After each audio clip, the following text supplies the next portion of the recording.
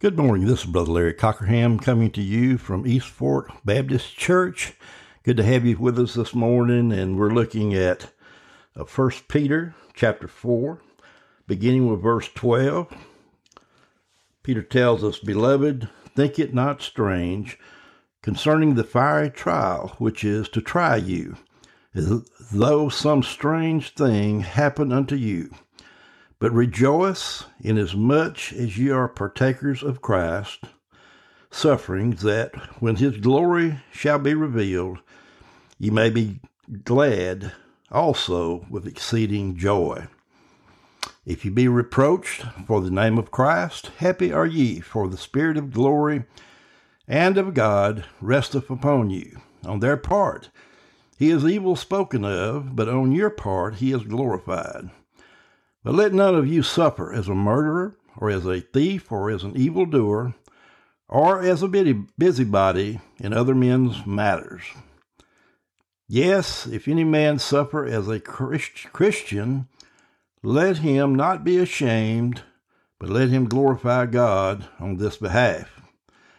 For the time is come that judgment must begin at the house of God, and if it at first begin at us, what shall the end be of them that obey not the gospel of God? And if the righteous scarcely be saved, where shall the ungodly and the sinner appear? Wherefore let them that suffer according to the will of God commit the keeping of their souls to him in well-doing, as unto a faithful Creator." So that's what Peter tells us about adversity. Now, adversity can be our greatest motivation for spiritual growth or our deadliest means of discouragement. The difference depends on our understanding of God's purposes through adversity. Here, the first part of last year, I began to have a fever. And I went to church the next morning, and I felt fairly well, fairly good. And I began to have chills, began to shaking.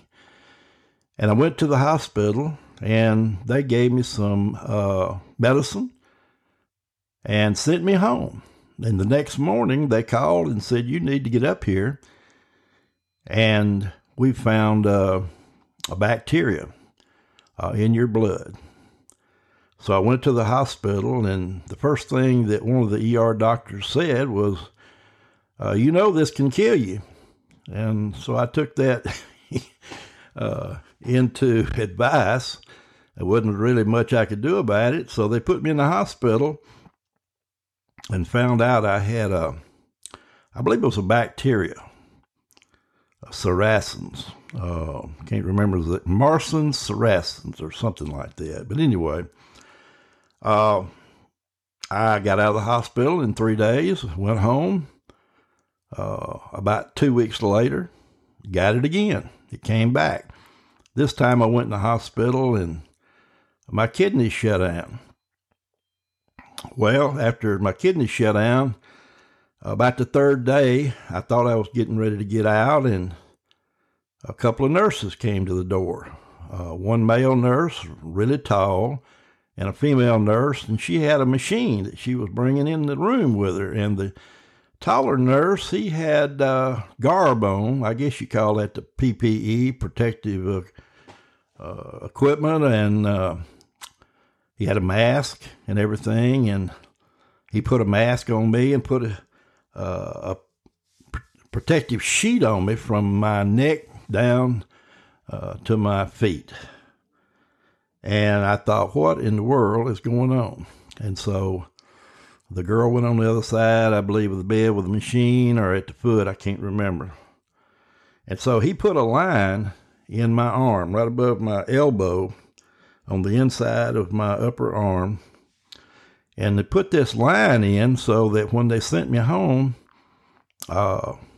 we could introduce some antibiotic. Of course, from Jackson, they had to bring it over every week. We only did this about 2 weeks. They had these little small balls of antibiotic that they would hook up to this line. It would feed the antibiotic into my arm. Well, that went on about 2 weeks. Well, after about 2 weeks, I think this was the second time I went in. I can't remember. Well, it came back and they sent me home this time, and it went on for 6 more weeks with this little antibiotic that they were placing in my arm. I think after I totaled it all up, it was right at $40,000 worth of antibiotic in that one arm, not counting what was in the hospital. And I believe that during this pandemic, God has gotten everybody's attention, the whole world.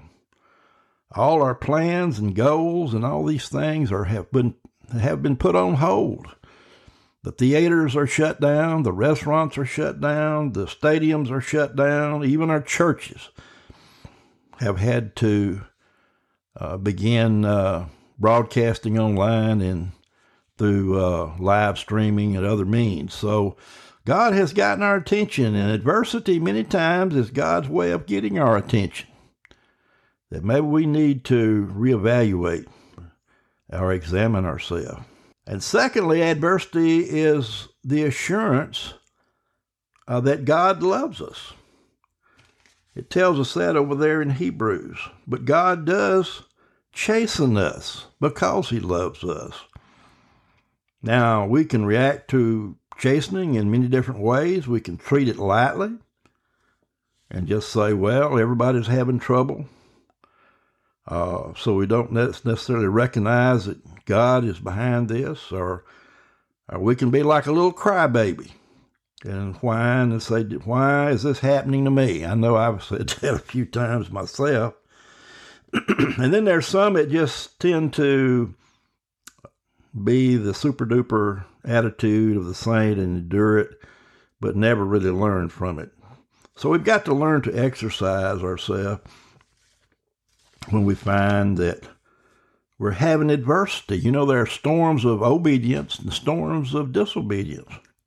And then thirdly, adversity is God's call for self-examination. If you look in the Word of God, Paul mentions that 2 different times in the Corinthian epistles.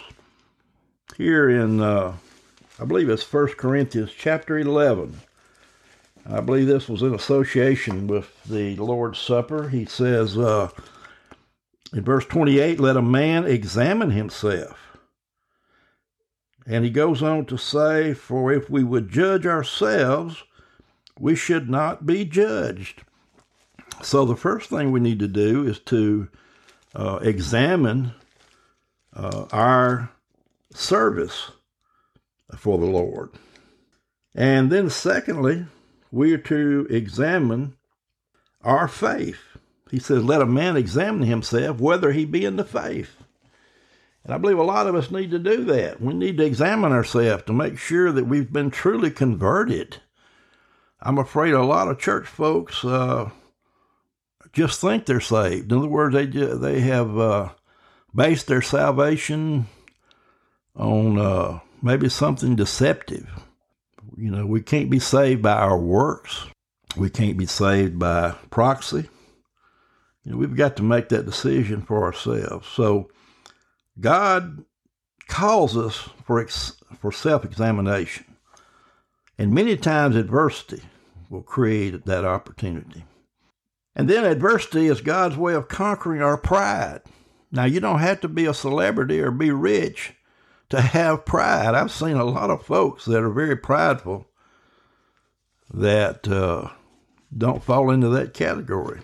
I like what Warren Wiersbe says here in his commentary of 2 Corinthians. He said, there's something worse than sickness, and that is sin. And the worst sin of all is pride. It is a paradox, and I like this, and an evidence of the sovereignty of God that God used Satan, the proudest of all beings, to help keep Paul humble. And if you remember, Paul was buffeted continuously in his ministry, just like just like Job was buffeted. And many times we ask that question. And Paul prayed, I believe, 3 times that God might remove that thorn in his flesh. But nevertheless, Paul was transformed in his ministry. Wiersbe goes on to say concerning God's giving us adversity many times as a reminder of our weakness. He says, in the Christian life, we get many of our blessings through transformation, not substitution. When Paul prayed 3 times for the removal of his pain, he was asking God for a substitution. In other words, give me health instead of sickness, deliverance instead of pain and weakness. Sometimes God does meet the need by substitution, but other times he meets the need by transformation. He does not remove the affliction, but he gives us his grace so that the affliction works for us and not against us. So adversity is our reminder of our weakness. And then also, adversity is an evidence of spiritual warfare.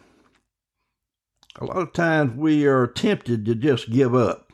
I read some headline here about a week ago that a lot of preachers have just kind of walked off the job. Of course, it's not a job, it's a ministry, it's a call. But listen, we're going to have opposition from the world, the flesh, and the devil. And we've got to know who the real enemy is. The real enemy in 1 Peter 5:8 tells us that Satan is our enemy. And we have to realize that there is a spiritual warfare going on. I'm afraid that, as I've said many times in sermons, that we've had a paradigm shift in the last 150 years. Society used to attribute everything to God. If there was a hurricane or a tornado or whatever, it was an act of God. But now we tend to attribute everything to science. In other words, if we have a hurricane, or a tornado, it's EF2 or EF3, or it's attributed to some current wind patterns. But listen, everything that happens, God is in control of it. Now, he may permit it, but God's in control of it. And so, therefore, there's a spiritual warfare going on. And many Christians do not see that. They do not realize that the real enemy is Satan himself. And then, adversity is God's method of purifying our faith. Adversity exposes the futility of putting our faith in anyone or anything other than the Lord. If you'll notice during this pandemic, it's all about science. Science is going to cure us. Science will be our miracle intervention. But nevertheless, we don't realize that this is a time of reflection. This is a time we ought to be calling on the Lord for his mercy in the midst of this. Because faith needs to be tested many times in the fires of adversity. This is what Peter was telling his people, that the fires of adversity were coming, and they did come in the form of the Roman emperors there, with Nero and many others. So adversity can be our greatest motivation for spiritual growth or our deadliest means of discouragement. It just depends on our understanding of God's purposes through adversity. So this morning, suffering should call us or bring us back to prayer. And prayer should lead us to the Word of God. And as we find these things in our life, just remember God has a purpose for it. The Bible says all things work together for good. Many verses in the Bible teach us these things. Here in Romans 8:28, it says, "We know that all things work together for good to them that love God, to them who are the called according to his purpose." Paul says in Ephesians 1:11, "According to the purpose of him who worketh all things after the counsel of his own will. He goes on to say in 2 Corinthians 9:8, and God is able to make all grace abound toward you, that ye always having all sufficiency in all things may abound to every good work. He tells us in Philippians 4:13, I can do all things through Christ, which strengtheneth me. And in Philippians 4:19, but my God shall supply all your need according to his riches in glory by Christ Jesus. So this morning, we're all going through this together. But listen, the first thing we have to realize is God's trying to get our attention. But God loves us. He wants us to reflect on these things and have self-examination. But we have to realize he wants to transform us. Many times we want the substitute. We want the good times. We want the health, not the sickness. But God can use these things to transform us little by little into the image of our Lord and Savior, Jesus Christ. So this morning, thank you for tuning in, and we're going to close on that. And don't forget this morning that if you have a prayer request, make sure you text that to us at 601-935-0886. Thank you for tuning in, and we just pray for each one. We want you to stay safe during this time. And most of all, just keep looking up.